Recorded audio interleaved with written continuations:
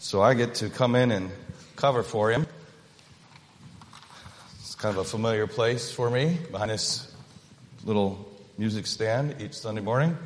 But we're going to continue the series of lessons that we've started, and this one is, there's a lot to cover. I think I say that about every week I stand in front of here. There's a lot here. The Bible is, as one person said, an inexhaustible barrel.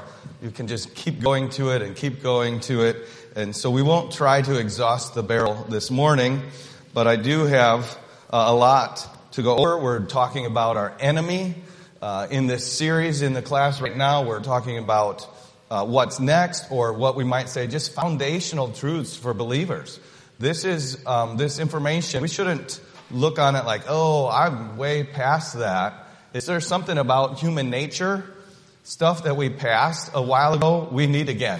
Because our flesh, our spirit, our fallen nature that is bent not toward God, it easily forgets just the basics. So it's good for us to review these things.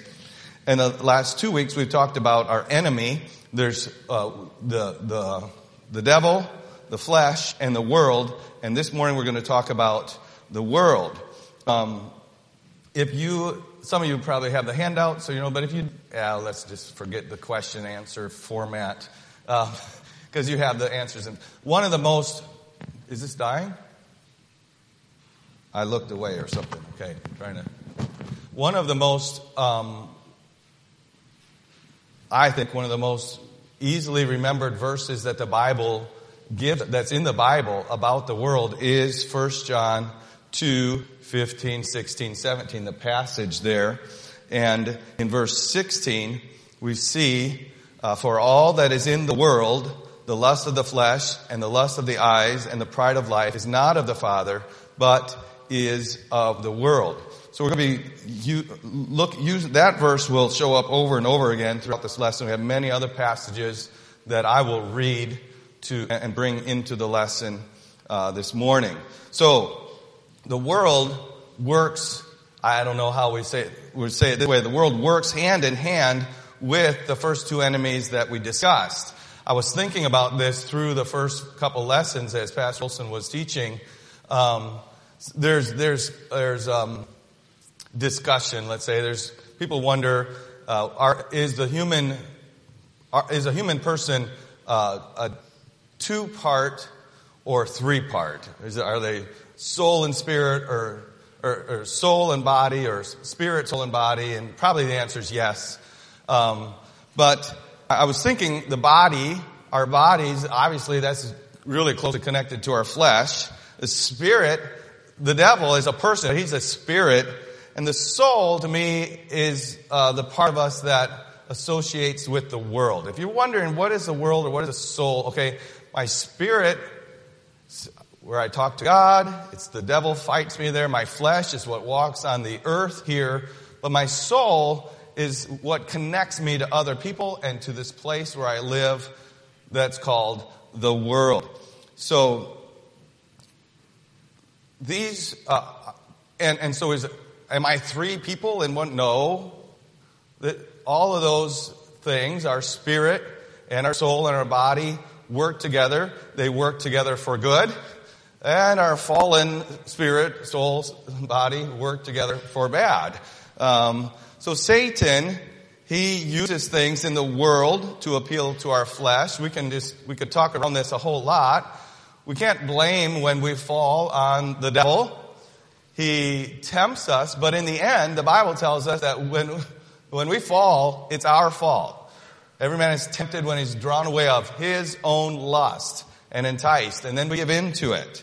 But we can be tempted through Satan can use things in the world to tempt us. He can use our flesh to tempt us. He can just flat out lie to us. In fact, everything that the devil says is a lie. I was listening to a message yesterday where, you've heard the song, "This is my Father's world." And a very good pastor friend of ours once said, that's a lie, because the Bible says Satan is the god of this world. Well, he's a lowercase god. He's not the god of this world. Now he came to Jesus and said, look at all the kingdoms of the world. These are mine, and if you worship me, I'll give them to you. But what is the devil? He's a liar. He thinks these kingdoms of the world are his. Those are not his. So anyway, he's a liar. He lies to us. He straight just tells us things, and we believe him. The Bible Satan will just come to us and lie to us, tell us we're whatever. But we believe that because our nature likes that. Our old nature, hopefully, or our fallen nature, if you've not trusted Christ as your Savior, not been made a new creature, your fallen nature likes to listen to the devil. If you have been made a new creature in Christ, your old nature likes to listen to the devil, and we have to fight that. But today we're going to talk about the world. What is the world? When we were thinking about this, when I was thinking about this, I thought of the verse in Psalm 24. Psalm 24 starts out with these words. The earth is the Lord's, and the fullness thereof, the world and they that dwell therein. So that verse kind of gives us a contrast, all related to where we are here, or a comparison. We have the earth and the fullness thereof, the ground, the minerals, everything that's related to the earth. But then the world lives on the earth. The earth is not the world. The world lives on the earth, inhabits the earth, and they that dwell therein. They that dwell therein, in their combined fallen nature, create or contribute to the world. The world is used a couple different ways in the Bible. You might think immediately of John 3:16, where the Bible says, for God so loved the world, right? God so loved the world that he gave his only begotten son. So if God loves the world, we should love the world. But a little bit later, the Bible says, love not the world, right? In our verses in 1 John 2:15. So what is this? Is the world, because the Bible says it that way, there would be two things the world is referring to. And I think that in John 3:16, we can see right from that verse who the world is, right? The Bible says, for God so loved the world that he gave his only begotten son, that whosoever. So in this instance, the world is each individual person that inhabits the earth is the world. And God loves each and every one of them. That whosoever believeth in him, should not perish, but have everlasting life. So God loves the world. All the people of the world, all the children of the world, whatever comes to your mind, God loves all those people. We should love everyone in the world. Now, that's hard to do. But we should. God loves them. We should love them. But just move on, that's not the subject of our lesson. Every person in the world individually, no person in the world individually is our enemy. But the world system is our enemy. So the other idea of the world that we see throughout the Bible is the human system that runs the earth, that runs the world. This human system, and I say the more conspiratorial we are, we see like there's a human design to it. I think and even Satan is not the best designer, but he organized some things. I think it's just all fallen human nature that lives in natural rebellion against God gets together. They don't have good thoughts. And so there's all kinds of bad, evil thoughts in the world that work toward organizing the world and accomplishing their rebellious ideas.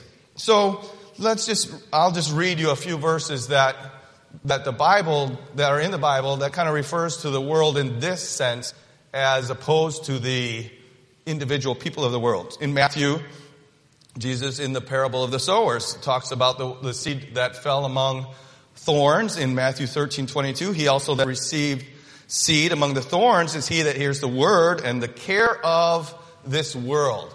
The care of the world and the deceitfulness of riches choke the word.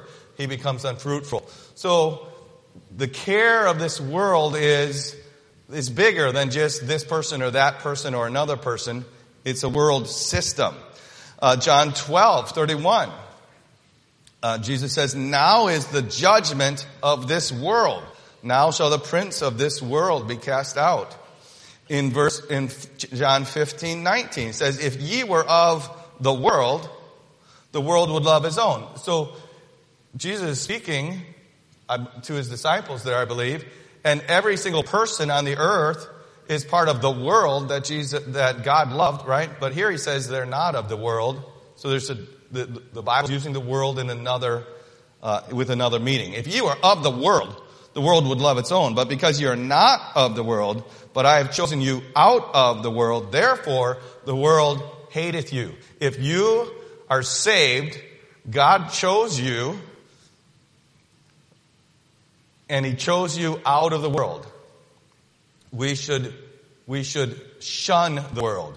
We should hate the world. We should not love the world, but this world is a different world than the world the Bible uses when it says God loved the world. Colossians 2:8.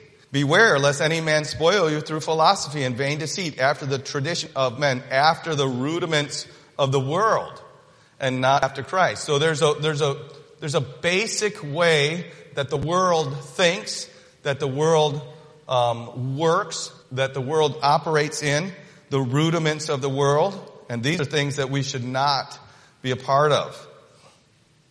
James 4:4, ye adulterers and adulteresses, know ye not that the friendship of the world is enmity with God? Whosoever therefore will be a friend of the world is the enemy of God.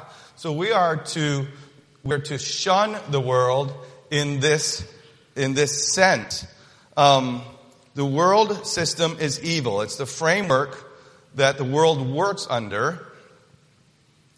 1 John 2:16 says, all that is in the world, the lust of the flesh and the lust of the eyes and the pride of life, is not of the Father, but is of the world. And we are not to love the world. We might say we're even to hate the world. We're to love the people of the world. But we are not to love the world. Love not the world, neither the things that are in the world. If any man love the world, the love of the Father is not in him. For all that is in the world, the lust of the flesh, the lust of the eyes, the pride of life, is not of the Father, but is of the world. Why do we even have a command this way? Why does God give us a command? Love not the world. Let's be honest.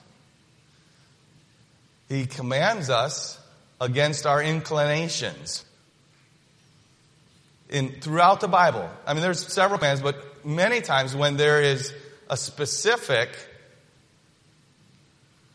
he commands husbands to love their wives. Why? Because that's the thing that's hard for us to do. We love ourselves. We might respect our wives. We might think, oh, they're whatever, but to love them the way Christ loved the church, that's the thing we need. He says, you need to do that. He commands wives to respect, reverence their husbands. Why? Because that's the thing that's hard to do. They could love their husbands. They could do all these things, but they can harbor resentment. But that's against the Bible. He commands us not to love the world. Why? Because we would like to love the world. We live in this world. We want to fit in. There's so much glamour here. There's so many neat things here that we want to just accept and just not feel bad when we're out there with the world and be accepted by the things that are in the world. So he commands us, love not the world. The world system produces temptations, but it is just to me, it's an entity besides the temptations it produces. I mean, it produces temptations because it's just evil to the core. What is it made up of? Unbelievers. Unbelievers. It's all unbelievers. And those unbelievers, with the influence of the devil and giving in to their flesh, they create something that is the world. And that is tempting because we're human nature. We have a flesh. We have a soul. We have a soul that wants to associate with other people. And so it's temptation to us. It is, therefore, our enemy. So we think of this worldly temptations maybe as things that tempt our flesh, but the world's way of thinking tempts us also. There's a way to think like the world, and there's a way to think like heaven. The Bible says, set your affection on things above. Affection, when our Bible was translated, meant the way you think. Okay? Today, we think of it as Valentine's Day, but in 1611, it had very close reference to the way we think. So, the Bible says, set the way you think on things above. Think like heaven thinks. Don't think like this world thinks. Because the world has a way of thinking about things.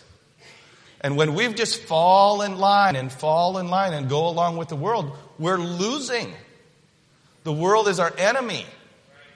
We might not do things outwardly because we're in an environment that would frown on worldly actions. But we will think worldly, and we'll justify ourselves because we look like we're not a part of the world. But our thinking will affect the way we look. It will. And it will affect the things that we do. But it can very much start that way. One of the key things about worldly thinking is that it thinks independent of God. It doesn't necessarily think in opposition to God, or it doesn't think it's thinking in opposition to God. It just doesn't think of God.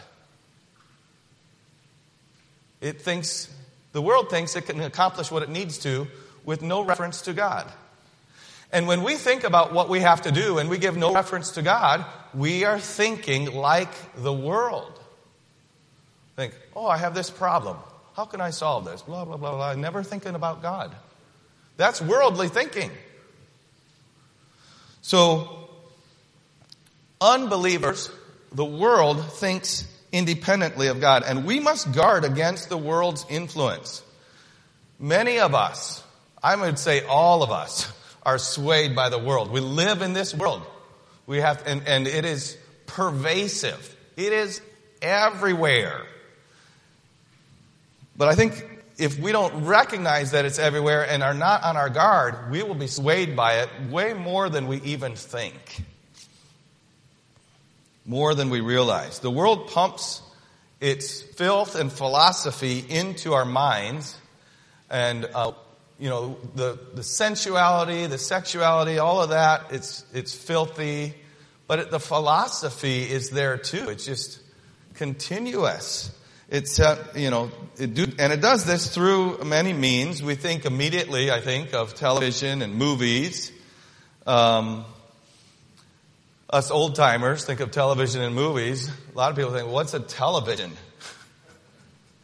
What does that tube mean in the word, how did it become a word? YouTube. But, whether media, talk radio, even conservative talk radio.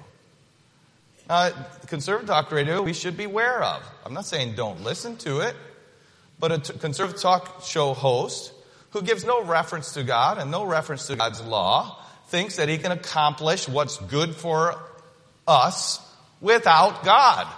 That's worldly thinking. That's anti-God. Don't love that. Be careful.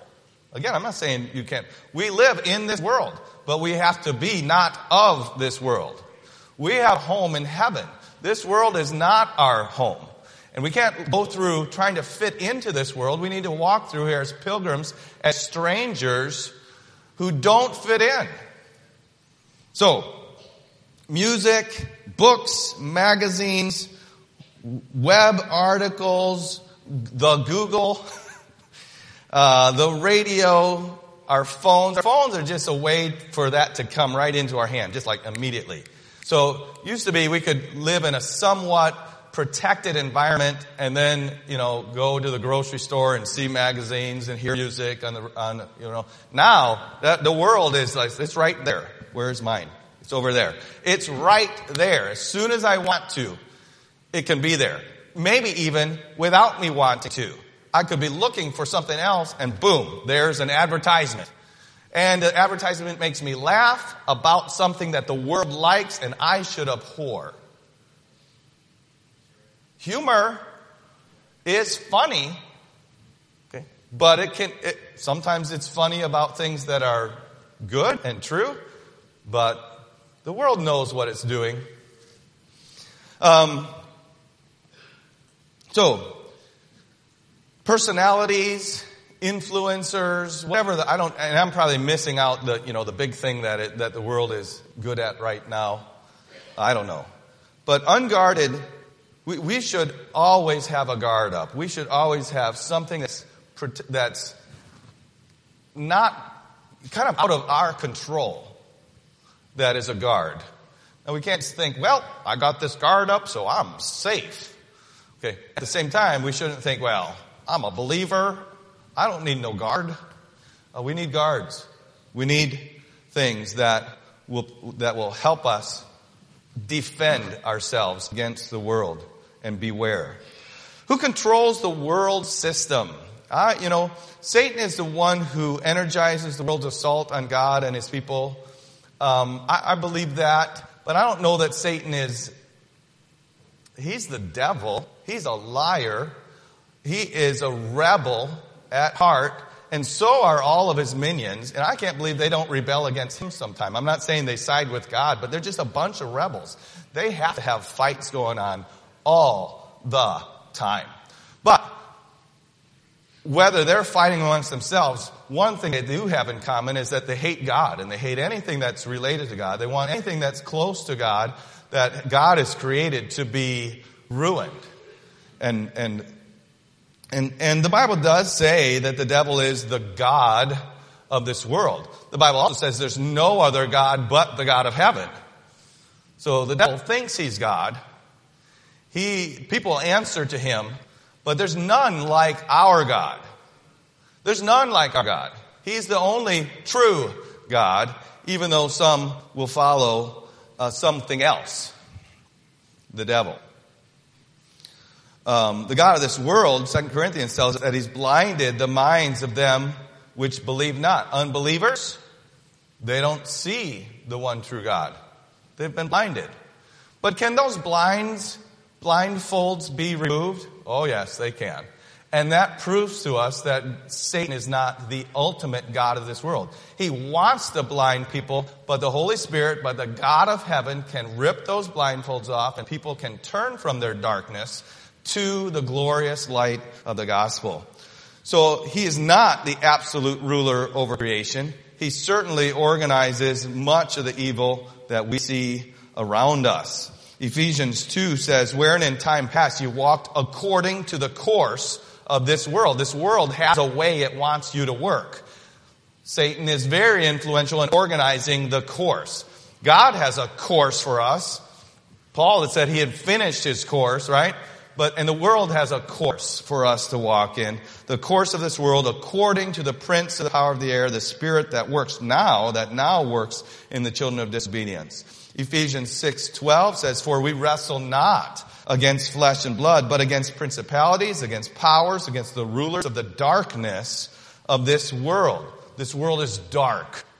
Doesn't mean the sun's not shining, but what this world wants to accomplish is shown here as darkness, against spiritual wickedness in high places.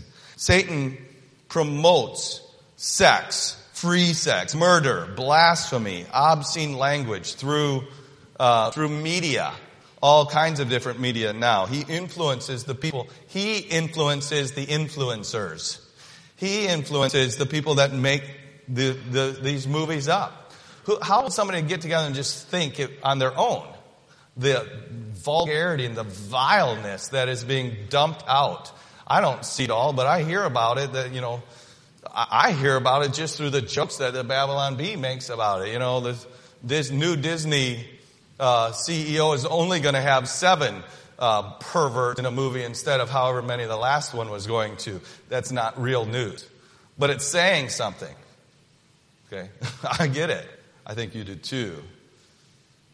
That happens because we are bent against God, away from God by the fall, which was orchestrated by Satan and everything else around it. And Satan to this day continues to work against God. And his people that are not fighting Satan they think Satan's ideas are good ideas. If it'll bring in money, even if it doesn't bring in money anymore, there's things that don't bring in money, but they announce their freedom, which is their rebellion against God of heaven. Oh, that's a good idea. Satan in this world has attacked life through abortion, euthanasia, making suicide plausible, desirable. His efforts to destroy families include premarital sex, the free sex of the 60s. That was very influential. Doesn't matter. We're like a bunch of animals. We can just go and just enjoy ourselves however we want. But why does Satan want to destroy families? It is the primary unit of society. God created the family in the Garden of Eden, and families are blocks that work together to produce the order that God has brought into this world. If Satan can destroy the family, the world doesn't like families.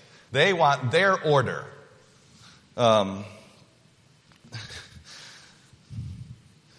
God created the family to bring order into this world. Husbands, wives, children, rearing up children to become a husband or a wife.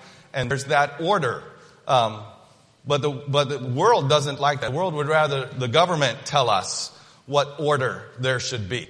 The world would rather the government educate our children rather than moms and dads be responsible for the education of the children. The world would rather that the government provide for your welfare, your health, and your stomach, rather than families providing for welfare, your health, and your stomach. And the devil has just broken down the family, because if the families are broken down, then the government can just step right in. And the government then becomes God. Divorce, no-fault divorce, adultery, redefining what marriage is, confusing what it means to be a man or a woman, abandonment of child discipline, children rule. Satan orchestrates much of this. He uses the world to attack us in three main ways. I think there's much more than that, but the three main ways that we see maybe I shouldn't say much more than that, but there's more than these three in the whole way the world thinks and has gotten into our thinking. But three very important ways that we can see in our text this morning is all that is in the world, the lust of the flesh, the lust of the eyes, and the pride of life is not of the Father, but is of the world. Those three areas we're going to just mention quickly here. Satan appeals through the lust of the flesh. Our flesh is the physical, it's internal, it is something the devil likes to offer things that make us feel good, that will make our flesh feel good. It's very, we might say, personal. I don't know. There's so many things here, and we talked about flesh already, so I'm not going to take this further. But then he says Satan charms us with the lust of the eyes. The eyes see the material, the surface thing. So the flesh is internal, I would say. It's physical. The eyes are surface. They're material. We look at this. Oh, that looks good. We look at this. And what do we begin to do? Well, we see the looking and we begin to covet, right? Okay, so there's that. And there's all different ways to covet. We can covet things that our flesh will like. So there is a mixing this around. We can covet things that the world enamors us with. We can covet material possessions, the love of money, the love of things, all of these things. Either way, though, when we're enamored, when our eyes are beholding something, we have to beware. Okay, our eyes are open, but the eyes of our heart looks here and it looks there. We have the Holy Spirit within us. He talks to you. I don't mean like with visions, but you look at this and your conscience, the Holy Spirit uses your conscience and says, that's the world. And then what does your soul do? It says, oh, but I like that. I want to fit in with that. We have to beware of it. The lust of the flesh, the lust of the eyes, the pride of life. I think of the pride of life as being a foundational thing. I am me. Okay? All of us have pride. We all have pride. I would like to call it self-respect. We should respect the fact that God created us and He gave us something to do. He has something He wants each one of us to do. So in that sense, I have value. I have value because God valued me. But pride is not the place to go with that. I have value because God valued me. I have abilities because God gave me those abilities. And I should use those. I'm responsible to use what He's given me for His glory and for His honor. There's no reason to be proud, but we can be prideful. Pride causes us to seek our own way. I want to do this. I look at this idea, oh, that is neat. I probably shouldn't do that, but I want to do that. I want to. I want to carry myself in a way that's worldly. None of my parents' friends walk around that way, but the world walks around that way. I want to do that. That's the world and our pride working together. The pride of life. Pride is the reason Lucifer was cast out of heaven. He is a rebel. Pride is at the root of rebellion. Pride goes before destruction, though. So we have to remember and realize and continually remind ourselves that the world is an enemy. It's our enemy. It's run by Satan, but it's operated by people just like you. And so it knows what you like. Satan knows what you like. The devil, he's not eternal and he's not omnipresent, but he's been alive for a long time. He's seen how a lot of people work, and pretty much he's got people figured out. So he knows what will appeal to us. Every day we're in a battlefield. We don't have to even leave our house to be in a battlefield. We're in a battlefield. We must be prepared for the attacks that the world will wage against us and our families. As I was thinking of that, I thought of Galatians 6:14. But God forbid that I should glory, save in the cross of our Lord Jesus Christ, by whom the world is crucified unto me, and I unto the world. The cross, I don't think that we can really imagine the gruesomeness of the cross, the revulsion that the cross was. Cursed is anyone that hangs upon a tree. We should have that revulsion toward the world. By whom the world is crucified unto me. And we should be so much like the Savior that the world is revulsed, I don't know what the word is, by us. Oh, you don't want to be around them. They're Christians. They love Christ. If we're that close to Christ and we have that view of the world, it will really help us in the battle that we have with the world. We should be aware that our flesh is weak, will be tempted by experiences, sights, and pride. I'm reminded of Romans 12:2, and be not conformed to this world. Conforming can happen quickly or slowly. But there's a mold there, and there's a believer here, and You can't be conformed to something if you're not close to it, for one. Just thinking about that. There's a mold and there's a believer. If I'm way far away, I'm not going to be conformed to it. If I'm close, maybe a little bump here, and then I go away and I come back, and the mold gets closer and closer pretty soon. According to this verse, we can be conformed to this world, but we are not to be conformed to this world. We must be aware that we'll be tempted toward the world. There's no need to fear. We are promised victory, but we are challenged not to be of or conformed by the world. Pure religion, James tells us in 1:27, and undefiled before God and Father is this, to visit the fatherless and widows in their affliction and to keep himself unspotted from the world. So John, where our main passage came from, tells us in 1 John 5:4, whatsoever is born of God overcometh the world. And this is the victory that overcometh the world, even our faith. So we can overcome the world. We can live a life of victory over the world.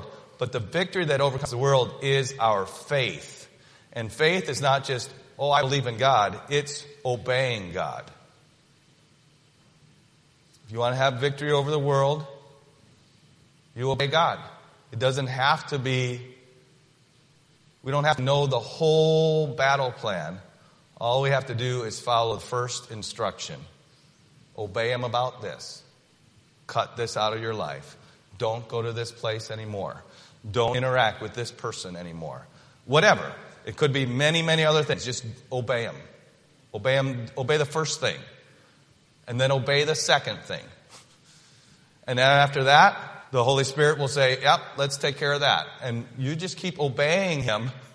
That's faith. Faith obeys, and you obey, and that gives you victory over the world. This is the victory that overcometh the world, even our faith. Let's pray. Our Father, we thank you for your word. We thank you that in it we have so much instruction that applies to us in every aspect of our lives. We pray that, Lord, I ask that you would use something that was said this morning to help us in our battle against the world. We live in this world, but Lord, you said you've left us here. You want us to influence the world, not it to overcome us. You want us to reach into the world and reach each person in the world because you love the world so much that you gave Christ to die for it. Lord, help us not to be influenced. Help us not to be conformed to this world. Help us to be crucified to the world. Help us to be a revulsion to those that would seek to evangelize us toward the world. Help us to see the world for the revulsion that it is to you and to your Son, Jesus Christ. In Jesus' name we pray. Amen.